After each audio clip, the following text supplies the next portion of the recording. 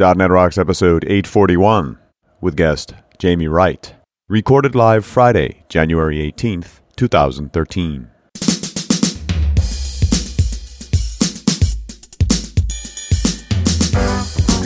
This episode is brought to you by Telerik and by Franklins.net, training developers to work smarter. And now offering GesturePak, a powerful gesture recording and recognition system for Microsoft Connect for Windows developers. Details at gesturepak.com. And now, here are Carl and Richard. Thank you very much and welcome back. It's Carl, it's Richard, it's .NET Rocks. Watch out for that person in the road. Don't hit anybody. Don't hit that kid. How are you, my friend? Stop texting and driving. Don't do it. Don't do it. Just put down the phone. Put it down, man. I'm okay. I'm doing really well. Just, got back from the road trip, missed the studio terribly, missed my family, of course, but, yes. I missed doing stuff here. So, I got millions of projects going on, keeping me busy. Are you playing a lot of music? I am playing a lot of music. That's what you like. Yeah. And Project Awesome. And you played most nights at CodeMash, too. Well, not most nights. One night was particularly magical. We just found ourselves sitting on the couch outside in the lobby, about 15 people around, and myself and another guy who was there as a professional musician were just trading songs back and forth and singing at the top of our lungs and drinking scotch. Until about 3 in the morning when even the staff were coming down and saying, dudes. Yep, and thanks to Jim Holmes for calming them down and letting us play for another hour. It was great. All part of what makes CodeMash great. It really does. And, those moments don't happen all the time. So it was just one of those, take advantage of it while you can. Hey, it's Better Know Framework. All right. What do you got? Because you better. I'm going to call it Better Know a Community. Nice. You talking about a community then? I am. I'm talking about a blog post. Every once in a while, I just find blog posts out of the blue that hit me. For some reason, this is a good thing. So I don't know if you've ever heard of this Solr enterprise search platform, Solr, SOLR, and there's a SolrNet client for it in .NET. Okay. Well, this guy, Paul Bauer, at paulbauer.com, Bouwer, he wrote this blog post and told a story. He says, I have used this open source enterprise search platform, Solr, for a number of years now, and on a recent project, I've been using the open source SolrNet.NET client library. The SolrNet library lacked a feature I required when used with the bundled service locator implementation. A number of people had been asking for the same feature, so I decided to jump in and implement it. This is my journey into learning Git, using GitHub, and contributing to an open source project. I highly recommend the experience. You learn a great deal from reading and contributing to code that is so highly visible. And he split his journey, which is really a story and a how-to, all in one, into 5 parts. 1, install Git. 2, set up GitHub. 3, fork the project. 4, contribute code. And 5, submit a pull request. And just got a lot of great comments, and it looks like an interesting story. So if you go to tinyurl.com/.NET GitHub, that's DOTNET GitHub, GITHUB, you will start the story yourself. Nice. So not just about this interesting enterprise search project, but really about the whole experience of being part of an open source project. Absolutely. And making a contribution. And I would say that's the real story. The real story is, how to jump in, what he learned, what he did wrong, what he did right, and how the experience was. I love that. Yeah, it's very cool.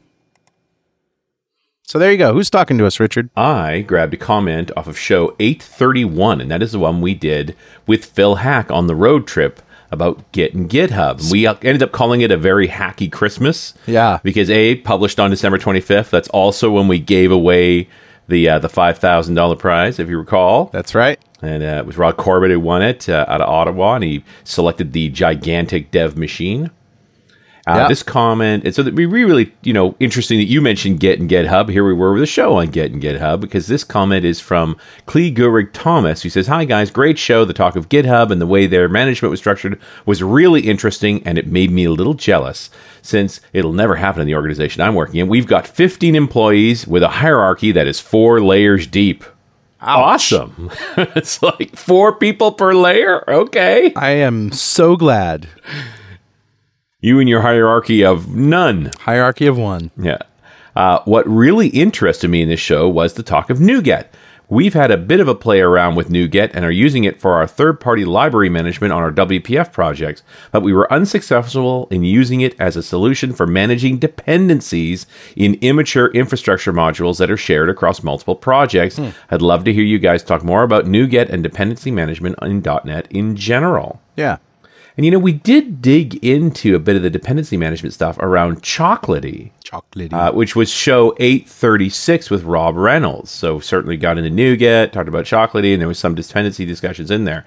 But interesting that you had those problems. I'll reach out to Phil Hack for you because he can certainly address all of that and more. Thanks so much for your comment, Clee. Interesting one. Good luck on reorganizing your organization. You know what they say? If you can't change your company, you can always change your company. Change your company. So a .NET Rocks mug is on its way to you, and if you'd like a .NET Rocks mug, just write a comment on the website at .NETRocks.com. Yeah.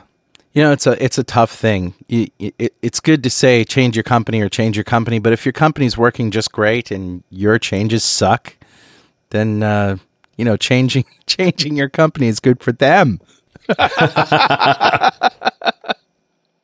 All right. Well, anyway, before we go any further, I need to tell you that Pluralsight provides comprehensive developer training online with over 400 hardcore developer training courses authored by MVPs, industry experts, guests on our show. They release 12 to 15 new courses every month and offer a 10-day trial for 200 minutes for free.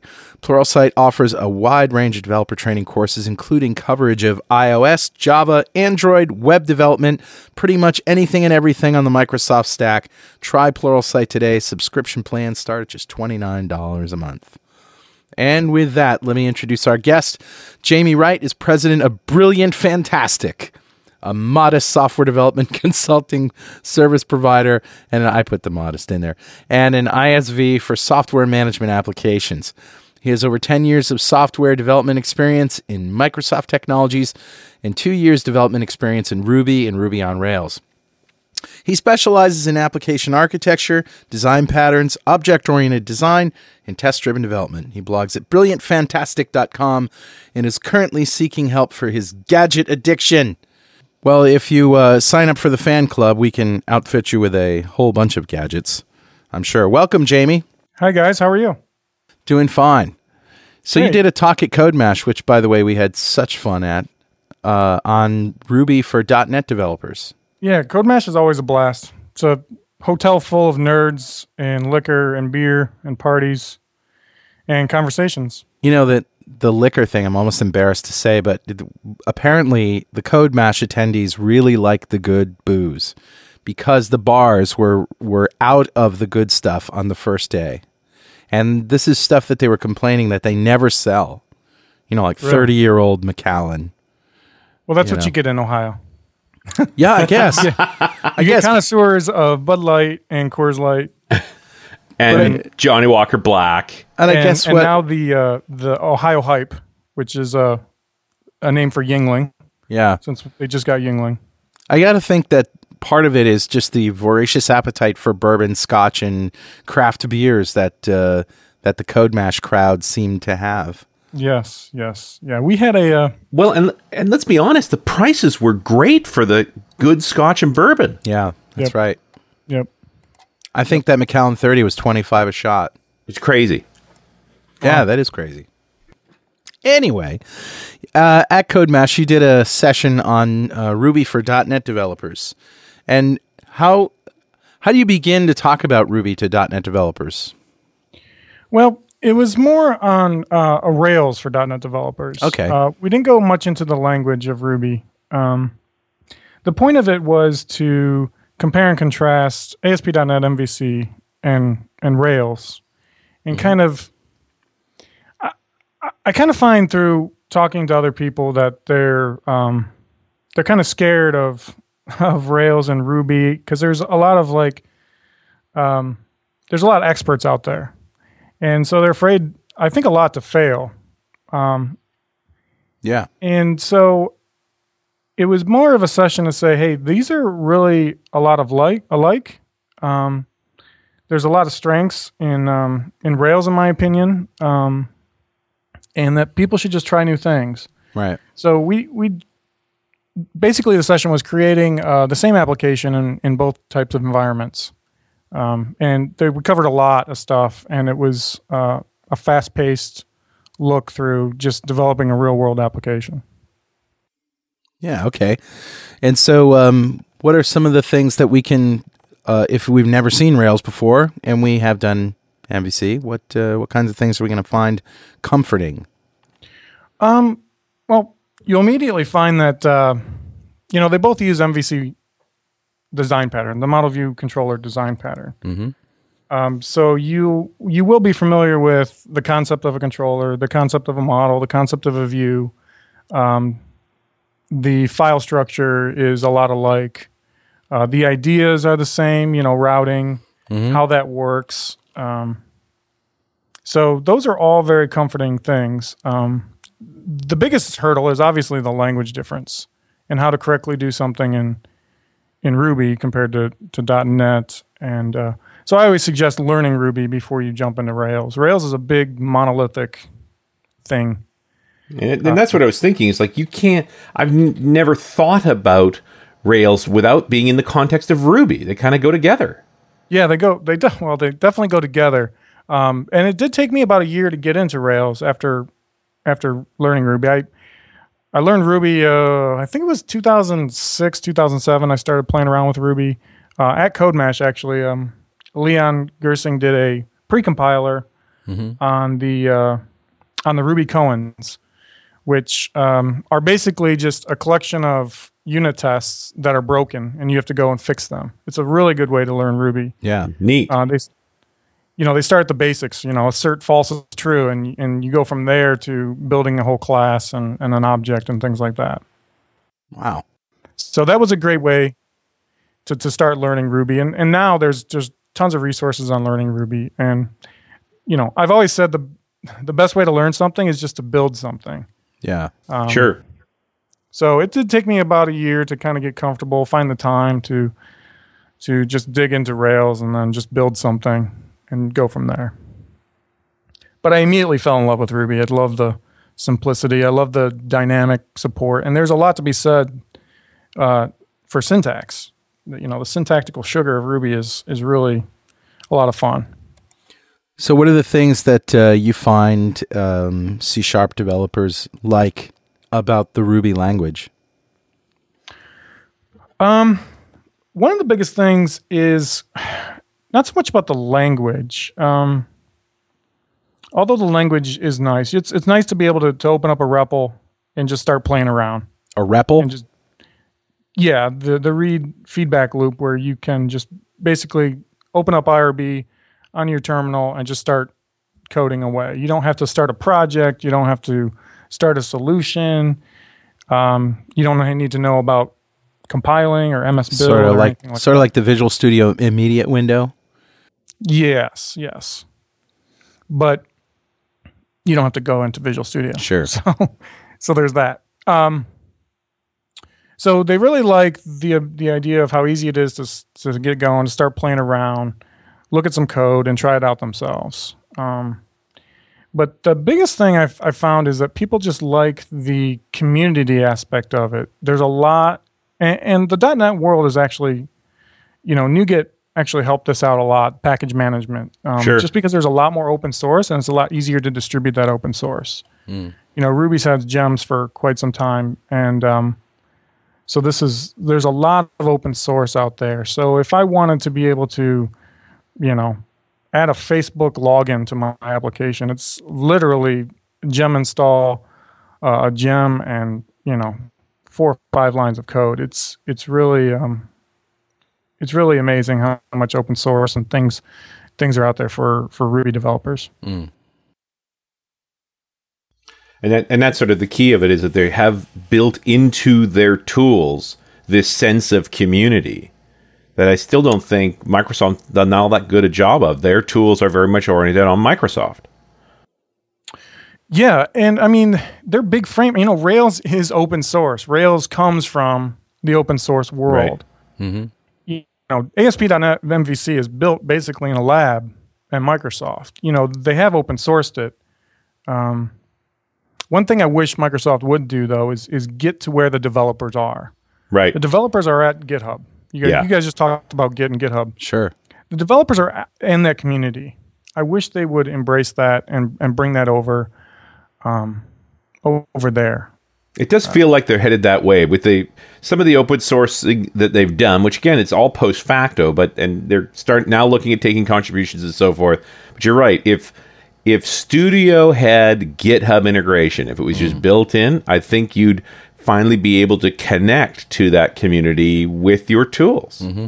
Yeah, and Phil Hack going over to GitHub and making GitHub for Windows has been a real big boost. I've seen, I see that application on more and more developers' Windows machines. Reminds me about when Nixon went to China. Hey, can we get into a little bit of the Rails stuff and the goo that's in there? Tell us about Active Record. Sure. So Active Record is an ORM that takes a lot of convention over configuration, and I got to admit my knowledge of kind of the .NET ORM space is probably 2 or 3 years old. Mm-hmm. So I don't really know a lot about Entity Framework and things like that. But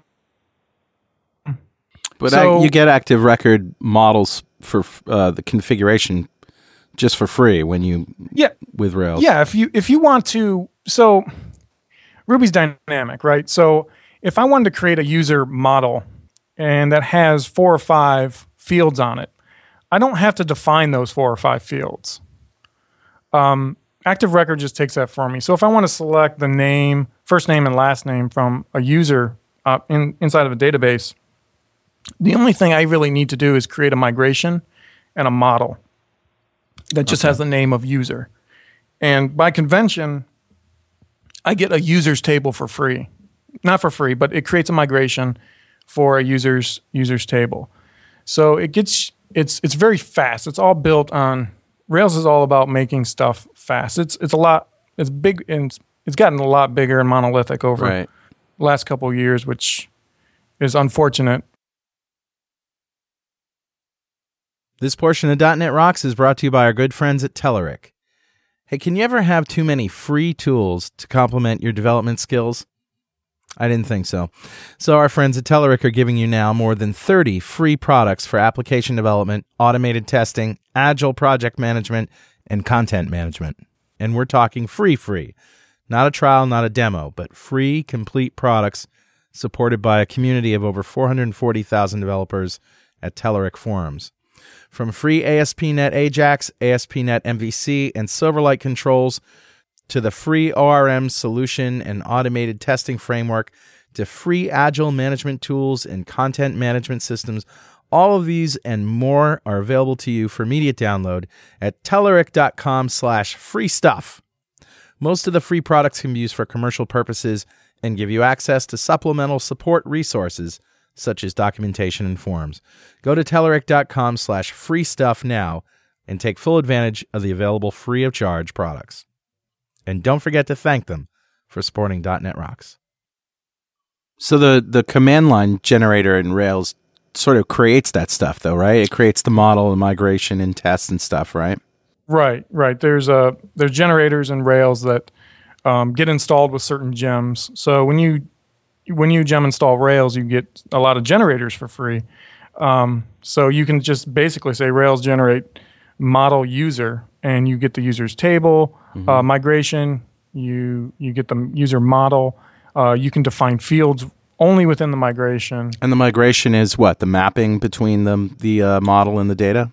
Yeah, it's just Ruby code on how to create the database table. Yeah. Yep. And it's just like a Fluent Migrator. I think Entity Framework has their own now, if I'm not mistaken. And that allows you... migrations are great because they allow a brand new developer to come in, run, a rake command, and I'll define rake in a little bit, but run a rake command and have your database schema right up and running. Yeah. And you can version control all that stuff. And the history of your database changes are right alongside your code. Rails also comes with a little SQL database or something, right? SQLite, is it? Yep. SQLite, little file-based database, really slim and portable and nice to use. You can destroy it. There's not a lot of security around it. Is the SQL syntax something that SQL Server people will find familiar, or is it different in any way? Or yeah, you don't muck a lot around with SQL in Rails from the apps that I've created. Because the ORM does that, the Active Record does that automatically. Active Record does a really good job in most cases of creating the SQL for you. And so if you're pulling out data, let's say something we would do with a link. With LINQ in C#, is there similar kind of where clauses and things like that we can use in Active Record to pull out? Yep. You can chain where and select and all those methods. Great in there. Yep. Oh, that's easy. Yeah, it's very familiar. Which came first, LINQ or this or Ruby? I believe LINQ came first, and then the Rails community. I believe got some design inspiration from that. The ability to link that kind of stuff, to chain those kind of methods together, I don't believe was in the earlier versions of Active Record. Yeah, I'd like to know where that sort of convention came about, because when I started seeing it, I thought it was just totally brilliant, made a lot of sense. Yeah. LINQ is amazing. I love LINQ. Yeah. All right, so you were going to talk about Rake. Right, so Rake is just a Ruby make. Okay. It was built by Jim Weirich of EdgeCase fame and Ruby fame, one of the earliest Ruby developers in America. Mm-hmm. Hey, Jamie, what do you think of something like WebMatrix out of the platform installer? I don't know much about WebMatrix. Right. So, yeah, I can't comment on that. I don't know much. I've seen demos of it, but beyond that... And of course, there's other frameworks like Rails. I mean, you could also say, Rob Connery's Subsonic seemed to be some along that same line. Right, for an ORM type of deal? And more just for giving scaffolding around building a web app. Yeah, so Rails comes with scaffolding. I don't use that much. Oh, really? Yeah, I've never used that much. It's good, I guess, for maybe creating some quick, spiking out some quick functionality or seeing how things would fly together. But for me, it just creates a bunch of extraneous stuff like that you don't need, that you can easily say, generate me a model and maybe generate me a controller with these methods, and I'll take care of the rest. Right. The UI that it generates and things like that is just mostly throw away. Nobody, in my experience, nobody wants a UI that acts like that and looks like that. It's hardly ever a good user experience. Like not even good enough for a prototype? Well, what are you prototyping? Are you prototyping how a user interaction works? In that case, no. I mean, is it good for... somebody has an Excel spreadsheet or an Access database or something like that where you just want to replace that functionality. Yeah, it's probably a good use case for that. But in my experience, I've never needed to build an application like that. I don't get called in for those types of applications. That makes sense. But there are things in Rails you like better than the experience developing in .NET around, say, MVC? Yeah. There's kind of like... The big thing for me is tooling. Mm-hmm. .NET is very large, very, very slow. So the way I develop is I do top-down development. I usually start with some sort of feature spec, right? So I use Cucumber. Right. Okay? Mm-hmm. And in .NET, in the .NET world, there's SpecFlow, which is also very good. The problem, though, is the feedback loop. Compiling now, for me, gets kind of in my way. The feedback loop in Ruby is very sub millisecond, millisecond second feedback loop. And it allows, I find that it allows the flow from my brain to what I'm typing to come out a lot more fluid. Okay. In .NET, just the act of compiling kind of gets in the way. So you need a faster machine, my friend. No, I'm just kidding. I'm totally kidding. I've heard it, yeah. I had a machine like that once. No, I'm sorry. It's like I had a tractor like that once. Yeah. Okay. Nice. And the other thing that kind of gets in my way with the tooling is just the cost of going from your keyboard to your mouse.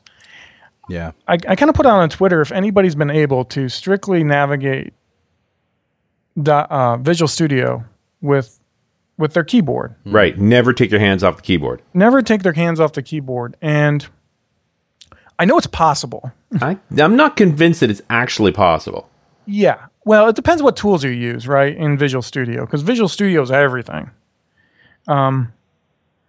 So I think it may be possible, but the environment I want to get to, and if I get some time, I'm going to try to get to, is where I can use a text editor and just a terminal to compile.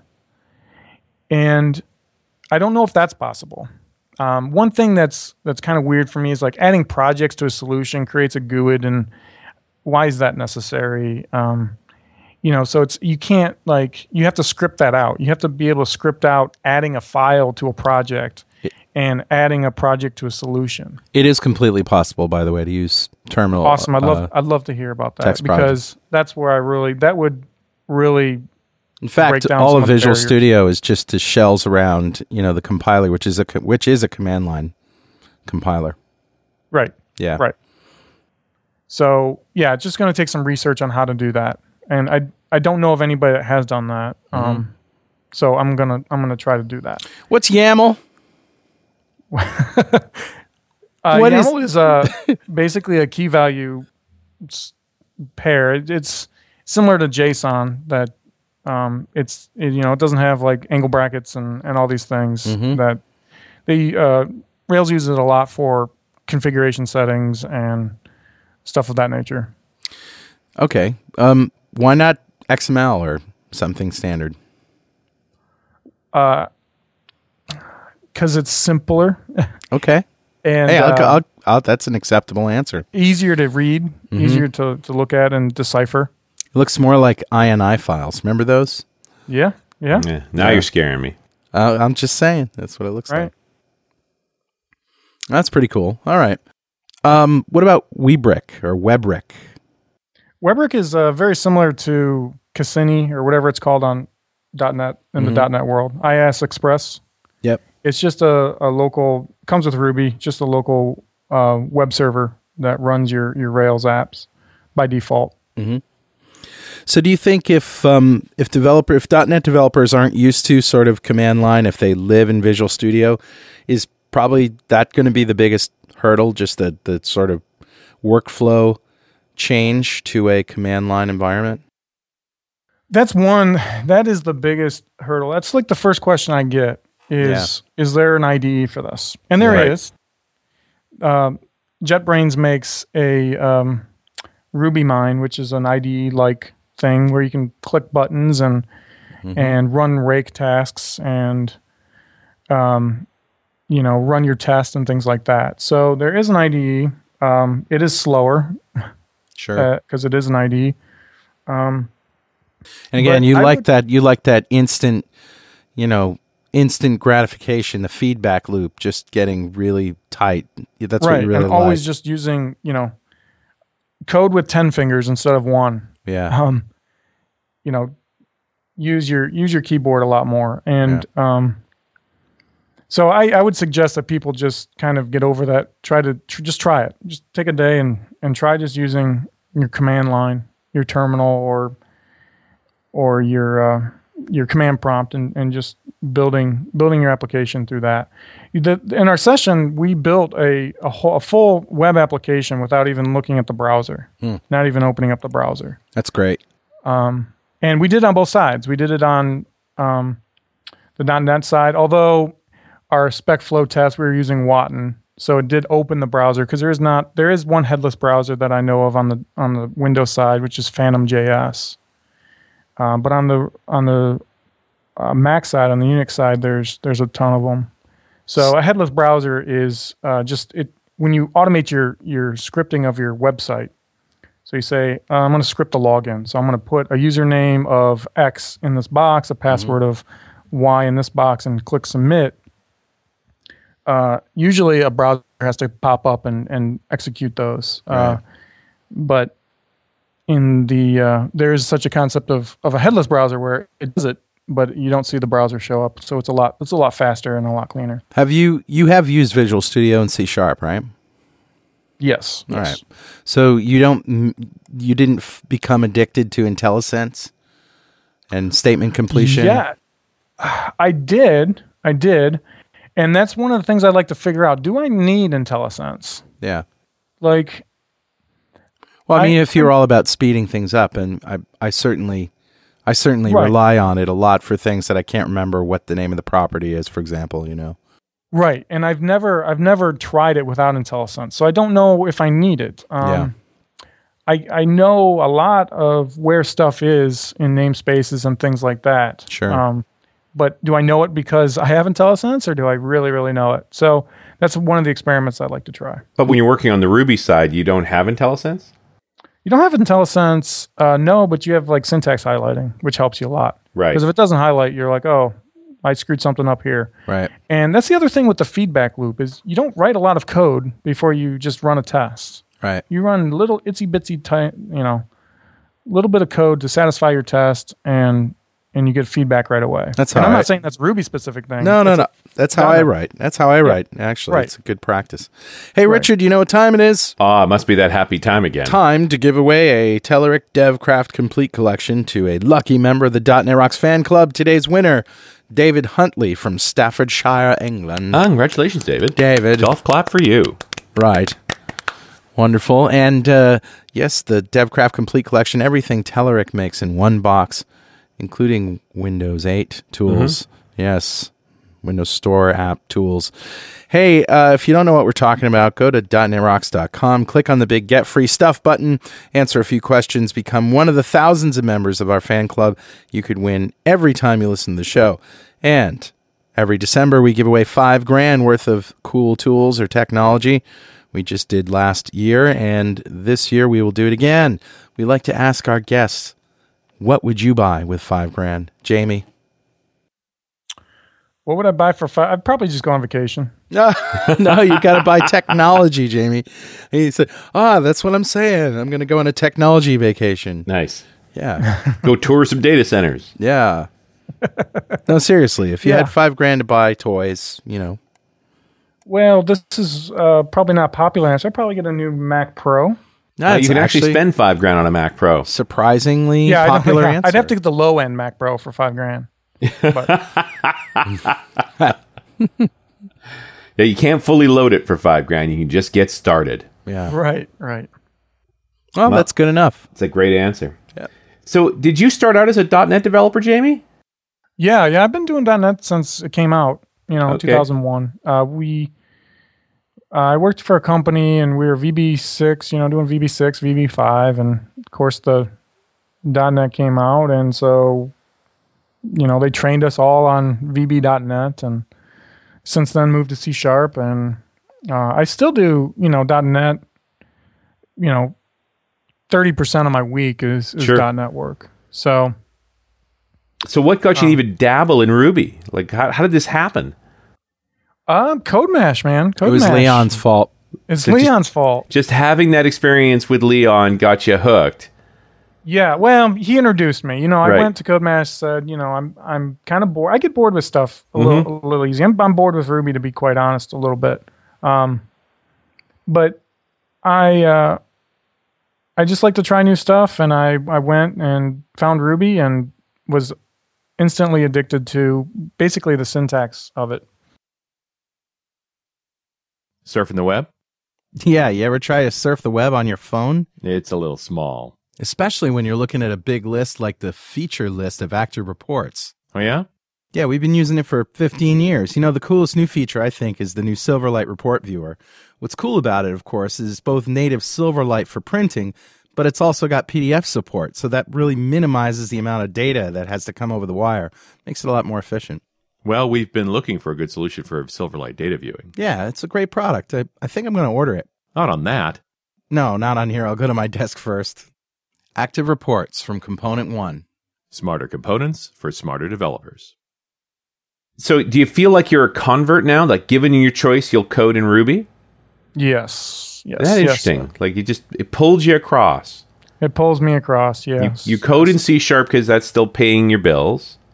But then some of your work is also in Ruby and Rails.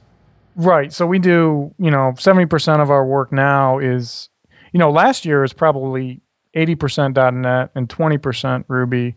And then, towards the end of the year, it's kind of swapped. Wow. And I did that on purpose. I just found myself a little happier. And it's not, I love C#. I love the language. The language is awesome. Mm-hmm. It's just like I said, the tooling, the compiling, obviously can't get around that. Is kind of the two biggest things that pushed me. And the open source. I find myself so much more productive, even though I've done 10 years or whatever it is, 11 years of .NET. I find myself more productive in Rails. Just mostly for the open source, mostly for the ease of the language and the tooling. So, and most people look at Studio as a real asset too. I mean, obviously, you point to IntelliSense and go, "That's cool," but the whole edit and continue interactive debugging experience is a pretty powerful part of Studio. Is it really the equivalent in Ruby? Well, refactoring in Ruby is a pain. It's a interpreted language, so the refactoring is not nearly as good as it is in .NET. So .NET has, really good refactoring. And there are things about Visual Studio that, like the IntelliSense that people love, and the ability that you can customize some of that. So besides those, I don't really miss a lot of it. And Link. I do miss Link. I miss Link a lot, but yeah. Yeah. Link, the Active Record sounds close, but Link's still the stronger, more powerful tool. Yeah, it's in my opinion, it's there's a lot of languages now that try to emulate that. Sure. JavaScript does some of that, Node. So, it's a really good asset to the language. Can we talk about the scalability of Rails? Sure. I don't know anything about it, though.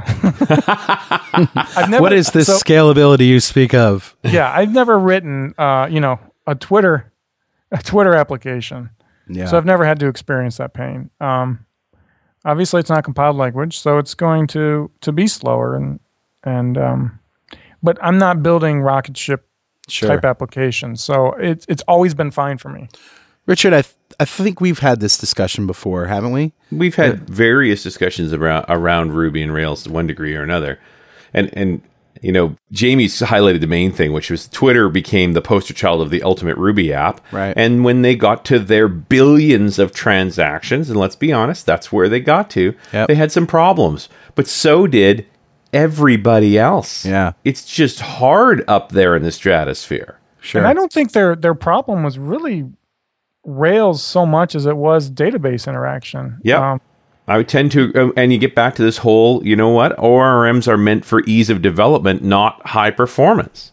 Yeah. That mindset causes problems. That when you're doing more transaction than a credit card company, I think anybody's going to have that problem. But it did become a poster child, and they went away from Rails, and I think their front end is Rails or Ruby, but their back end definitely is. I think it's Clojure or something like that. Yeah, it had to evolve, and it always does. Like and you could not build in the first place for that kind of performance because it's hard to justify it. It's hard to construct that way, and you've got to prove that you need it. You're going to spend a lot of money unnecessarily if you never use it. Right, exactly. There's no one right way. There's more than anything. It's just to find out the truth, which is that if there was one perfect way to develop, we'd all be doing it. None of us are dumb. Right. You know, it's just we're actually working on the best tools we've got, and no tool saves you, and no tool will guarantee you success. You know, you're gonna succeed or you're gonna fail on your own merits. Right. It's whatever makes you happy. So to each his own. If you know, whatever makes you happy, do that. And what sort of apps are you building? Mostly web-based apps, internal apps. You know, are you doing any services with Rails? Web services?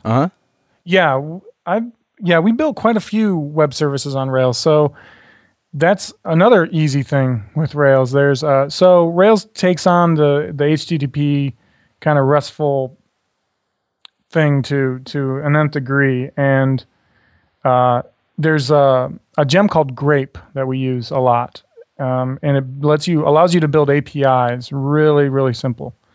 It has built-in versioning and built-in response formats and things that you want in your built-in authentication mechanisms that you want in an API, and then it just allows you to build the functionality in your API. And do you sort of hop back and forth between building the client, building the service that the client consumes? This just seems kind of fun. So we had a lady who wanted to help promote, help fund nonprofits by sharing photos. Sure. And so there was an iPhone application and a web application. Mm-hmm. We built the web application in Rails, built an API on top of the models and things like that for the iPhone client to consume and also post back some photos. So you can take a photo with your iPhone and post it up using the API that we built, and it would show up in the web application. And the iPhone app was native? And the iPhone application was native, yes. So, did the Rails, the web client, also use the APIs that you constructed, or are there two different ways in? No, we did it two different ways. Okay. Just because some of the routings we didn't need, some of the models we didn't need, so we did it two separate ways. Sure. Rails itself is a pretty good API that you can build APIs on.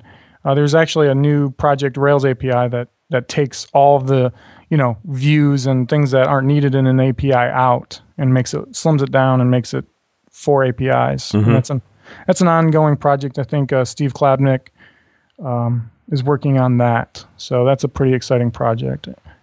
And I think when I was in .NET a lot, like in the community a lot more and in following it, there wasn't really a good way to create APIs. I believe now, though, that ASP.NET web API they have. Yep. And that's a way to produce APIs or consume APIs or both?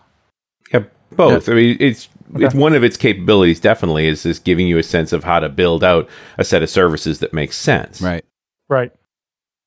So, I mean, I think we're all getting to the same place, which is recognizing the services model is no longer optional. We're living in a heterogeneous client world, and one of the things I was happy to hear you say is, hey, you built the services in Ruby, and the iOS native client was able to consume them, no questions asked. Right. Yeah, for sure. I mean, especially nowadays, everybody wants a mobile application. It's kind of like the web days back in the 90s. They have no idea why.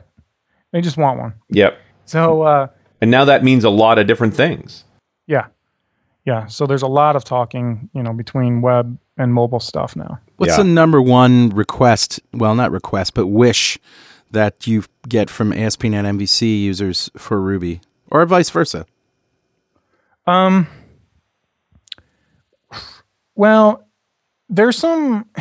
It seems like MVC, they took a lot of inspiration from Rails. For Rails, rather. But so they're always a little. I don't want to say always or always will be, but they have been kind of, a year and 6 months behind where Rails is at.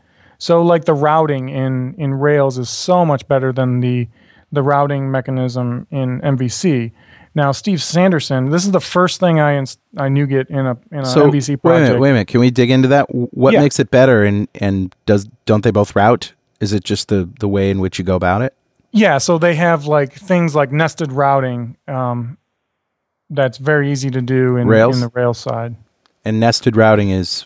So you say you wanted you have customers that purchase products, right? So you want a list of products that a customer has purchased. So you may go to /customer/ID/products, right? And then your controller would pass along that customer ID with it, so you can kind of get what customer you're at for a given, what products you need for a given customer. So that's one thing. The way to eliminate certain HTTP methods. So you only want a GET and a POST. You don't want to put those types of things are built into the Rails routing. You can't do that in an ASP.NET MVC? Well, the first thing I install is Steve Sanderson's RESTful routing library that he built, and it actually mimics Rails pretty well. So you can name routes and call them easily in your views and your controllers. So, okay, there's routing's a big wish that I hear. The ability to respond to certain different types of requests. Mm-hmm. I want a JSON request in this situation, and I want an HTML response in this situation. And people have done that with like extension methods in .NET I've seen. So it kind of mimics kind of what Rails offers. For me, validations has always been an issue in the .NET world. Mm-hmm. It's just out of the box, validations seem, for me anyway, they've just been hard to get a consistent validation. It uses IE Error Provider in .NET, but certain libraries implement it kind of differently than others. So validations have been kind of a big area as well. And then the other thing is there's two big things that .NET needs to get, I think, is something similar to Asset Pipeline in Rails. So that allows things like CoffeeScript and Sass, where you need a preprocessor to use JavaScript and CSS. Right. So something that runs ahead of the main compilation, so that they can get down back to the JavaScript. Right. That was a big thing in Rails 3.1. Interesting. Sending email. So every app sends email, right? Right. Rails, it's built in. Rails has an MVC type of idea for sending email. Well, the .NET framework does as well. Are you saying Rails has a mail an SMTP server? No, it goes deeper than that. It's basically you create a view, which is the body of your email, and then you can create a controller that can send that email, that knows how to send that email. You pass in the parameters that you need, and you just hit send, and that's off. And you can generate that with Rails generators. So you can say Rails generate mailer, forgot password mailer, and it will create those for you. So it's very easy to send email and create emails and view emails. You do not have to specify where it gets sent through and who sends it. Yeah, you specify that in your configuration file. Yeah. Oh, okay. .NET has that. I'm not sure. .NET does have that. Yeah, they do have a way to send email. What I'm saying is Rails has this concept of mailers. So it has a framework around generating email, sending, the ability to send an HTML email and a text email by specifying just different extensions on views. All right, that's cool. Yeah, it's really cool. So I'm hoping, MVC kind of gets that. Yeah. And just the idea of rack. So Rails is built on this middleware called rack, which is basically just a thin, simple layer around the request and response. So it's really easy to hook into the pipeline of a request and a response. There's just one method. You can actually just define a proc and have that run. You can insert that somewhere in your ecosystem of getting a request and a response. And I think IIS has something similar, if I'm not mistaken. I've never used it. I mean, there's certainly request and response objects. You can go in and manipulate them. What can you do with Rack? Like, what's the working scenario? So there's, you can put your authentication mechanism right in there. You could, intercept calls that you don't even want to go to your your web application and have them handle that kind of thing. And all it is just a simple Ruby class that you create, and it just has a call method, and you can do whatever you want in there. There's ways to build different kinds of interceptors inside of IIS and ASP.NET to be able to do some of that stuff, but I don't know, maybe it's just more coherent in the Ruby world. Yeah.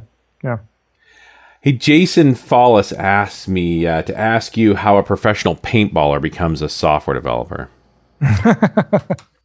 So you were actually, when we say professional, you were paid to play paintball?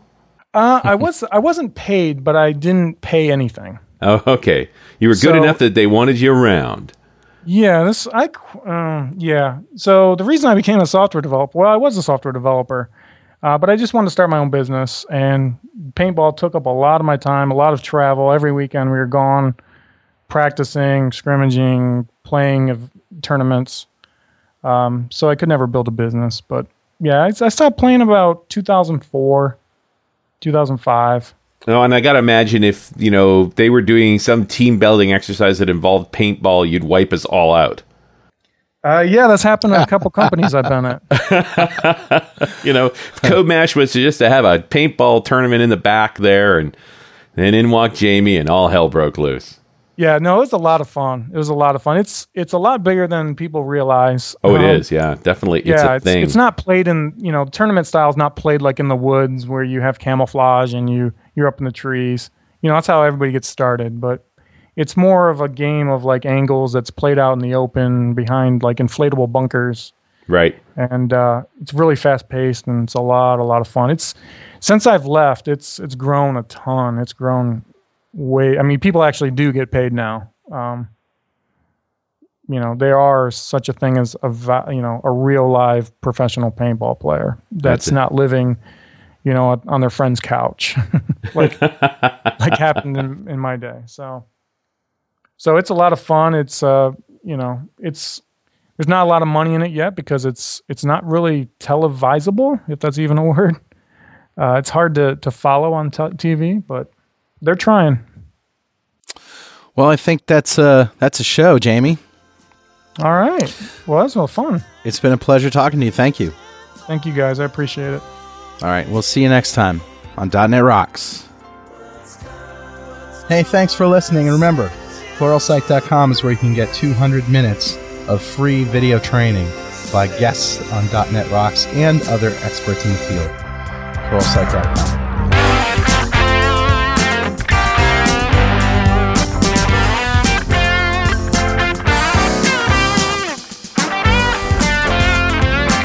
.NET Rocks is recorded and produced by PWOP Productions, providing professional audio mastering, video, post-production, and podcasting services. Online at www.pwop.com. .NET Rocks is a production of Franklin's Net, training developers to work smarter and offering custom on-site classes in Microsoft development technology with expert developers. Online at www.franklins.net.